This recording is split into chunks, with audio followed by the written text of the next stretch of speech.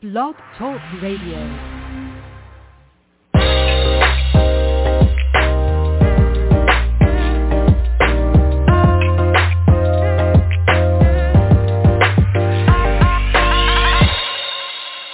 Welcome to the Perkins Platform. This is a solutions-oriented podcast and live radio show. Each broadcast, we dedicate just about 30 minutes to explore topics of interest for leaders and professionals in education and a variety of other disciplines, and this is your host, Brian Perkins. So today, I have another special guest with me today that is going to talk about his new book. The title of the book is Leadership 2 Words at a Time, Simple Truth for Leading Complicated People. So if that's not a hook, I don't know what is. So I'm excited to talk to Bill Treasurer, who is the founder of Giant Leap Consulting. And interestingly, because I have so many things I want to ask him about, he has what is described as a courage-building company, and that they say that they're on a mission to help people and organizations to be more courageous. So I'm going to stop talking and just welcome Bill. Welcome, Bill. Dr. Perkins, you did give me the invitation to call you Brian, so I'm going to call you Brian. I am delighted to be here with you and with your listeners, and really excited to talk about leadership with you. Yes. So listen, first I have to start. I know you started a consulting firm, and there's a lot of firms out there. I have to admit, this is the first time that I've seen someone with a firm that they describe as a courage-building company. So if you don't mind, take me from, I know you've taught and coached a number of executives. You've been an executive with Accenture and some other companies. And so if you could just briefly take me through, how did you get to where you are now in Giant Leap, deciding that you wanted to start Giant Leap? So my backstory is kind of unusual, probably compared to some other folks that you've had on your show in the last 11 years. If you rewind far enough back into my background, I was a professional high diver. I used to dive from 100-foot platforms into small pools that were 10 feet deep, traveling at speeds in excess of 50 miles an hour. I was a member of the U.S. high diving team. Protected, Brian.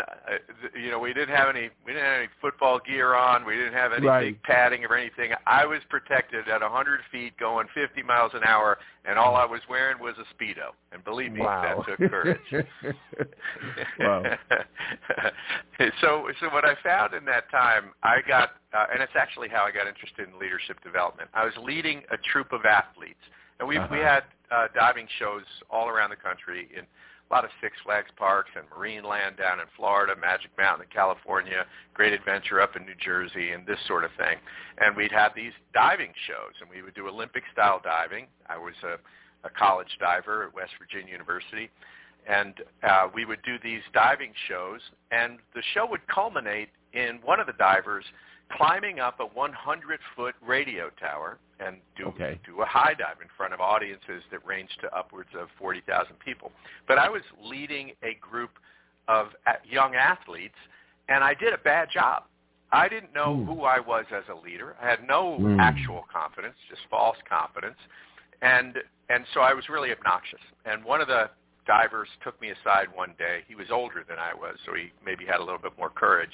And he looked me in the eye and he said, "Listen, if you ever talk to us like you just talked to us again, I will walk. I don't need the job this much to be treated as poorly as you treat us by anybody." So, and I thought about it that night. I was kind of embarrassed. I didn't really know what to say. And the next day I went and I bought a book. And I'm sure it's a book you've heard of. It's called The 1 Minute Manager by Ken Blanchard. And picked that book up, and like light bulbs started going off, and I got interested in the subject, and I got a little bit better as a leader, and it set me on a path. And then I just, read some other books, decided to go to graduate school and study leadership. And then I came out of graduate school, and I worked for a couple of consulting companies, a couple of small ones first, and then I went to Accenture. one of the world's largest management consulting companies, and I became their first full-time internal executive coach, and I was coaching partners and associate partners. And when I decided years later to start my own business, I wanted to do what other consulting companies do. We kind of all do strategy, so we do strategic planning. We all do leadership development, and I do leadership development, and we all do team development and team building. And I said, but what can differentiate my consulting company from other consulting companies that is authentic to my own experience? And there's a lot of stuff that I don't know, but I do know how to take a risk. I knew how to be comfortable with discomfort. And and what I find is that courage is needed so much in business. I mean, to be a leader means to render bold decisions that people are going to disagree with. That takes courage. Absolutely. To have a conversation that is authentic and move into difficult, dicey conversations takes courage. To just raise your hand and say, I need help, takes courage. So I thought, let's differentiate the business by making it a courage-building consulting company. And now that's actually one of the URLs. You can go to Courage Building and you'll find Giant Leap Consulting. So that's the backstory of how the business got started. Wow. Well, one thing that you said that struck me was that you didn't know who you were as a leader. And the program, as you know, that I direct at Columbia University at Teachers College is a public school leadership program. And I like to say that one of the cornerstones of that program is know thyself. And so we spend a lot of time, and I like to say, deconstructing people when they come to the program and help them understand that there are pieces that we need to rearrange in their profile, and in some cases there's some things you throw away and some things you put back in, but that you really need to know who you are as a leader before you can lead other people.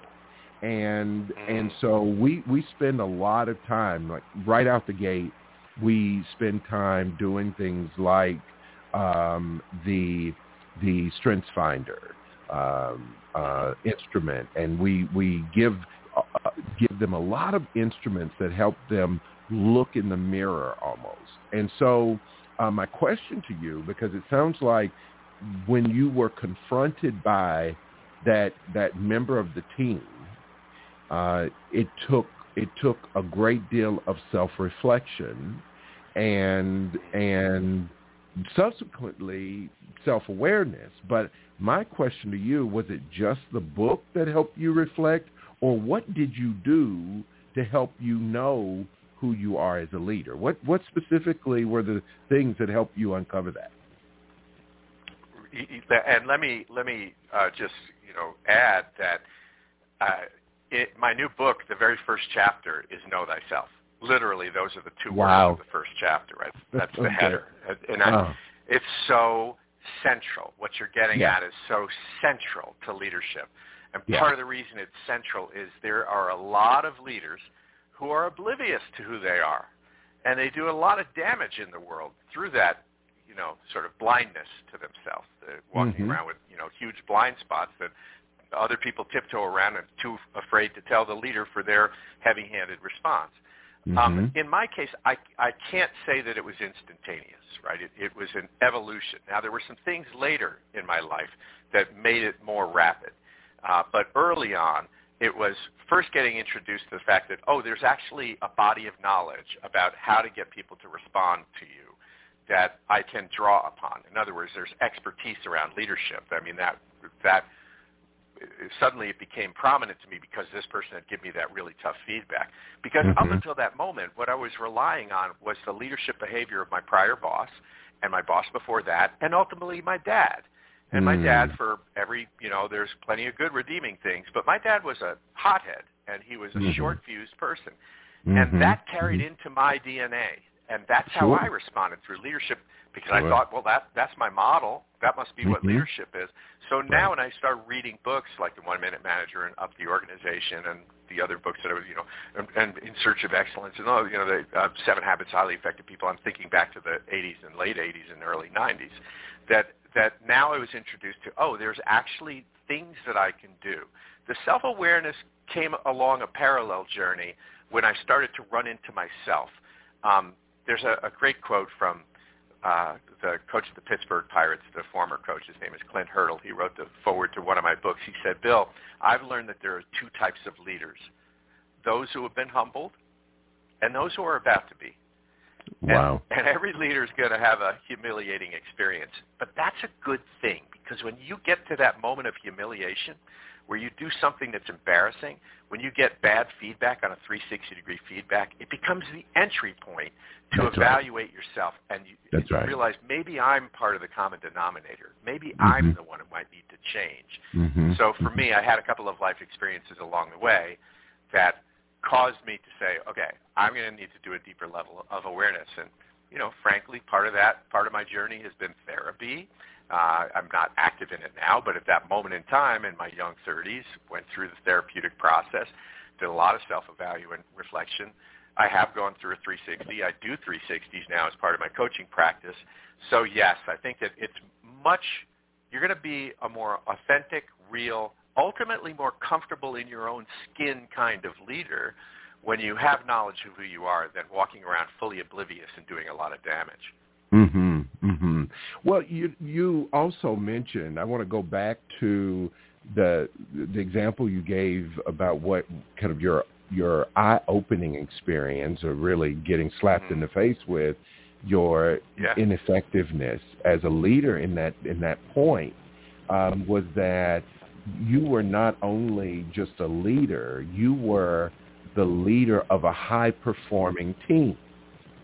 And so I think that made it a little, if not a lot, that made it a little bit complicated itself, that you already have, in some cases, people who are used to getting things right and getting it done well. And so that's not an easy group to coach or lead. So because, I think about what's so complicated in some cases about high-performing teams is that a lot of times, and I've been in this situation myself, where they're already their worst critic. They have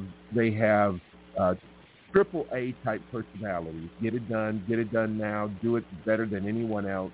So in a lot of ways, it's hard to hear when there's room for improvement. So it's difficult. And so I guess my just a little bit of analysis to ask you of that team. How difficult was it for you to step in? So thinking about, and I want to put it in context, thinking about what your models had been, and many of us have had the same ones you described. People who, I'm the boss, the buck stops here, right? Those are the kinds of, and that's what it looks like for leadership. But now you have some people that are intrinsically motivated and high performing, and so my question is, how difficult did that really make it for you as you think about other teams that may not have been as high performing? Because a lot of times we're asked to come in and do kind of turnaround work too of teams that aren't doing well when you're in the role that you have. But this particular team, I want to hear what you think, what role you think the fact that they were high performing played in your difficulty with them. But yeah, it's interesting, Brian. I've never been asked that, and I'm reflecting on it as you're asking the question. I guess what comes to mind is that what it makes me recognize is that, and I don't think this is a gigantic revelation. I think you'll hear it in your head. I'll probably start nodding yes. Is that a lot of my toughness as a leader and my heavy-handedness and my pointing a finger in their faces and do it again, and that like sort of over-directive, was masking my own intimidation of them. I was intimidated by the fact that they were so good. I was intimidated by, if I don't want to do a bad job leading this high caliber of a team. If I fail, it's going to be failing in front of them and then the people that I report to that are, making money for this amusement park that we work for. So I think fear was, and I think that mask, a lot of times we mask our fear through the inflation of our ego. So we come off as the person who's full confident, and I press my chest out, and I'm pounding my chest about how I am the silverback, right, in the room, because I'm masking the fact that I feel intimidated and afraid. So I think that's probably was my response to the high performing team, is to not wanting them to see my fear, and as a response, sort of mask it with this embellishment of fake confidence. One of the things that you said earlier too reminded me of a book that I read years ago. I don't know if you heard of it, but you said what made me think of this was when you said that I started to realize that I was the common denominator, right? With things that may not have gone well. There was a book, and I can't remember, but I know this was probably 20 years ago. I hate to date myself, but there was a book that the title of the book was, "How Come Every Time I Get Stabbed in the Back, My Fingerprints Are on the Knife?" And it's a great title, right? And so the author entertained, it was kind of meditations on management. But I think the whole point here is that we, in a lot of ways, are responsible. Just as we want to say, I was successful because of the things that I did, but I was also not as successful because of the things that I did. And at the same time, often, right? Like we did well. We probably could have done better, even. Totally. In some cases. Yeah. So. Totally. And I think that leaders often get in their own way. I mean, certainly there are outside, external situations and circumstances that can, influence a leader to fail. But oftentimes a leader is getting in their own way. And many times the genesis of that is their own ego. Their own ego attachment to being right, for example, would be a classic example, right? Their own ego at not willing to be the one to say that I need to look at myself. It's them that are wrong. And they're the ones who need to be fixed. So our ego attachment gets in the way. I think that we want a leader to be confident. The two leaders that we don't want, it seems to me, and that I've written about a number of times. We actually don't want that pig-headed, bull in the china shop, my way or the highway, old school kind of leaders. There's still a lot of them out there. I work with a lot of construction companies, and that's kind of the common way to lead in a construction company. But it is now becoming, outdated because people don't respond to it, particularly the new generation of folks. They've got choices. They don't have to work for a leader like that, so they'll walk. They'll go somewhere else. But we don't want the pighead. But we also don't want the weakling. Right. We also don't want the mealy-mouthed, unable to take a stand, indecisive, wishy-washy, pandering weakling. So we don't want the big ego, but we don't want the weak ego either. And getting that right-sized ego is really important to leading. Right. And right size is the key word. And so before we dive into a little bit about your book, so you're described as a courage-building company. So it sounds like what you're saying is like that right fit, that right sizing of the ego is part of your work. Tell me about that aspect of the work you do. How do you build courage among leaders, executives, and even middle management leaders in organizations? Sure. Well, the place that we like to start, so we, like I mentioned before in terms of the service lines, so we have services that are common to other consulting companies. The first is strategic planning. We call it Courageous Future, that if you want to put courage in the system, you should start with bold strategic goals and initiatives. Where are we going? What is our vision? Where are we trying to get to? And is it worthy of the application of everybody's courage here? Is it challenging enough? Does it give us a big gulp when we look at it and say, wow, that's audacious? So it starts with big goals, and we do that through strategic planning. But once you have those big goals, you need leaders that are going to marshal people and inspire people and help us get to those goals. So we do leadership development, and we call that courageous leadership. It's the vast amount of the work that we do.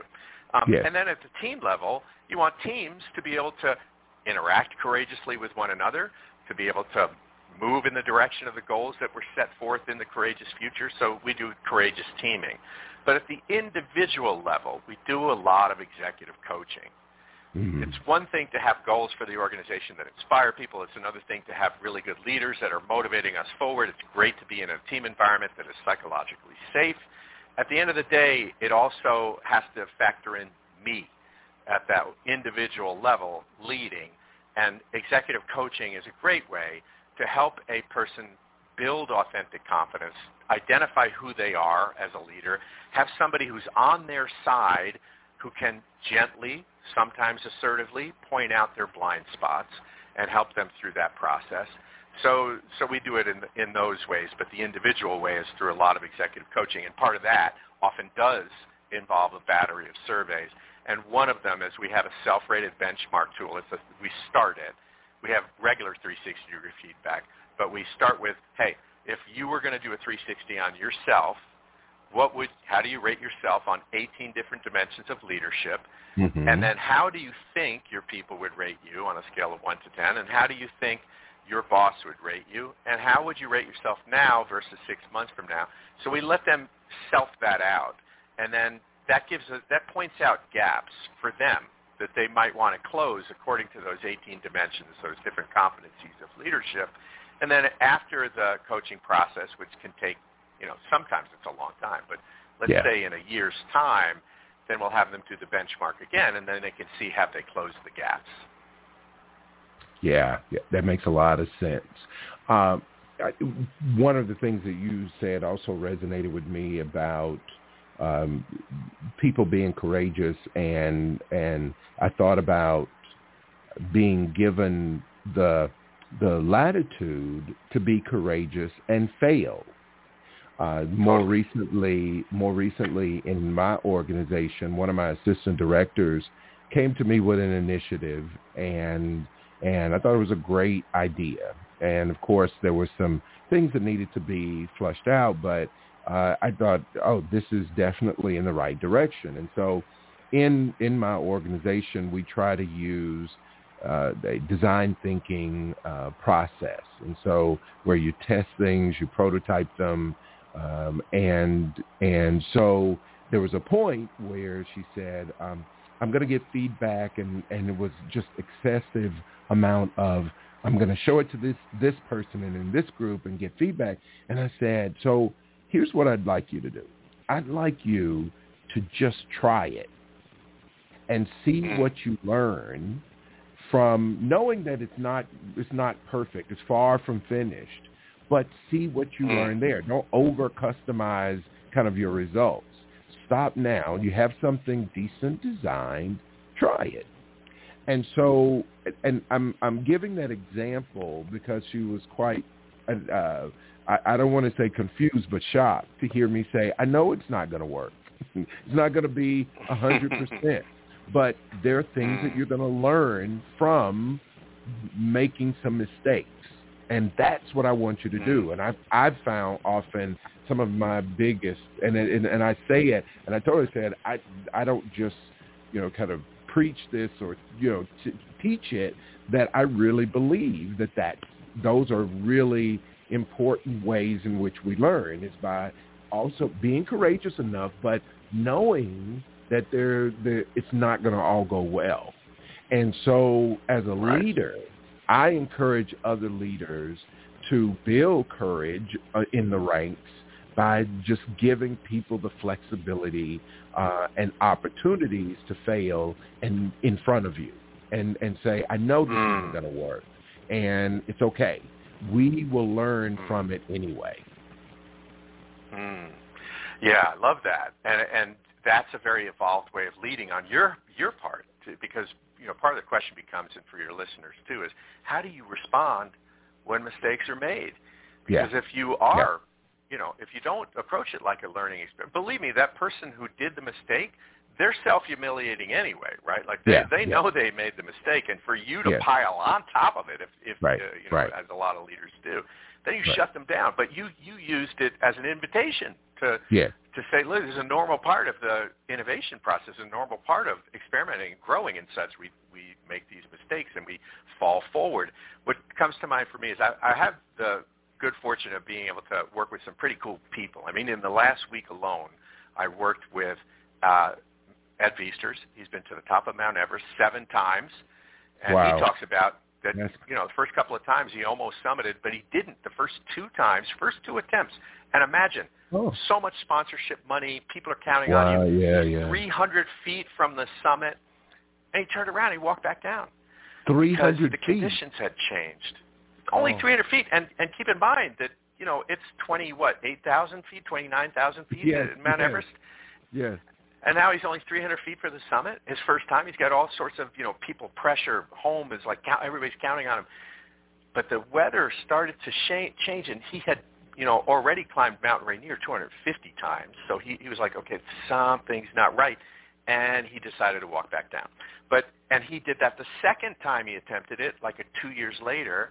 Now, he's really America's most gifted climber. He, like I said, he's attempted 11 times, but he's been up there 7 times.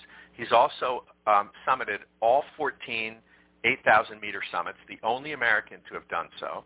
And he's known as a calculated risk taker. But what he will tell you is there's plenty of times, and that's just one mountain, Everest, that he didn't summit. There's plenty of others that he's, close to the top but doesn't get there. He doesn't call it a failure. He calls it a non-success. He says, okay, I didn't do it today. All I'm going to do is I'm going to walk back down the mountain. I'm going to regroup. Maybe it's a year. Maybe it's 2 years. But I'm coming back. And that, I thought that was it's a great sort of, perspective on failure. The second story I'd like to quickly share with you is that I've also had the good fortune of having worked with Sarah Blakely, the founder of Spanx. And I worked with her, I guess, about 4 times. She wrote the foreword to one of my books, my second book, Courage Goes to Work. She wrote the foreword to that book, and she tells the story when she was a little kid, and I love this, Brian, I think you'll love it. When she was a kid, she's about 11 or 12 years old, she grew up in Tampa, and her dad would sit her and her brother down at the dinner table, and every Friday night ask them the same question. He'd say, all right, kids, what have you failed at this week? She said, that question taught her the expectation that my dad and my parents are giving me the invitation to make it okay to fail. In fact, there's an expectation that I'm going to fail along the way. One of her failures was she ran for class president. She didn't succeed. She wasn't voted in. And that taught her about the importance of, regrouping and trying again. And now she says, when somebody makes a mistake at Spanx, especially when it's not habitual, and it's forward-falling, logical mistake that keys the business onto a new insight, she gives that person a high five and reinforces the behavior. So you're exactly right about the perspective on failure and willingness to try. Absolutely connected to courage because it puts you in your discomfort zone, but also absolutely necessary to strong leadership. Right. Absolutely. Thank you. So now let's shift a little bit and go to your book. So leadership, 2 words at a time. So I'm going to break this up. So tell me, I mean, if you can, without giving away the book, so how did you arrive at 2 words at a time? What I have found through years and years of executive coaching, I've certainly done my 10,000 hours of executive coaching in the course of 22 years, having coached thousands of executives in hourly conversations. I had 4 conversations today, that I have found that when a coachee is twined up about something and they're, they've got to let off a lot of that steam inside of them, and they're processing it and such. At some point, I'm going to ask them to narrow it. I say, let's get to real clarity here. If you're laser in exactly on what the solution to this situation that you just described is, how would you, what is the solution in your mind? Now, I'm going to give you a real example because it's the starting point of how the book got to be the book. There was this guy that I was coaching. He really wanted to become a partner at the consulting company that I was doing the coaching for. And yet the partners didn't want him to be one because they were like, he's too intense. He wants it too desperately. It gives him an edge. He really gives off this desperate vibe, and we don't want that kind of vibe. And so in working with the guy, because they said, look, can you do some coaching with him? So I do some coaching with him. I said, Steve, let's narrow it. You know what the partners want, and you know what it's going to take to become a partner, but clarify it for me in the fewest amount of words.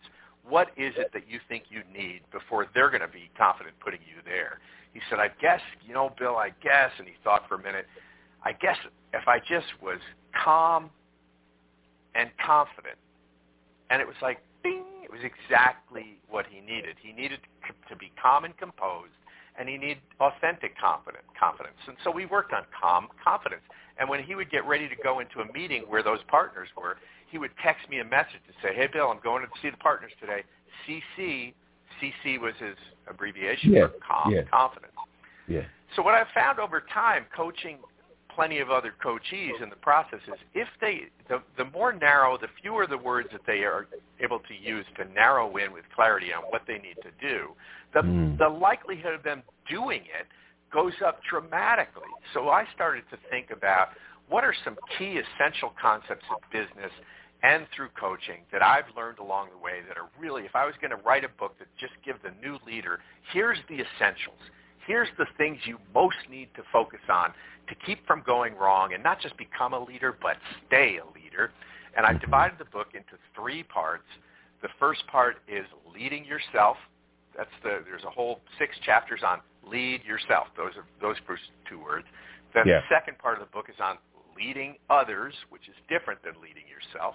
And the third part, you lead yourself, you lead others so that you get stuff done. You got to lead the work too. So if you lead yourself, lead others, and lead the work soundly, and each chapter has a 2-word header, and all the sub-chapters have 2-word headers, those are the areas that I say causes leadership fitness, that you'll be fit to lead if you can lead yourself well, lead others well, and consistently get results by leading work.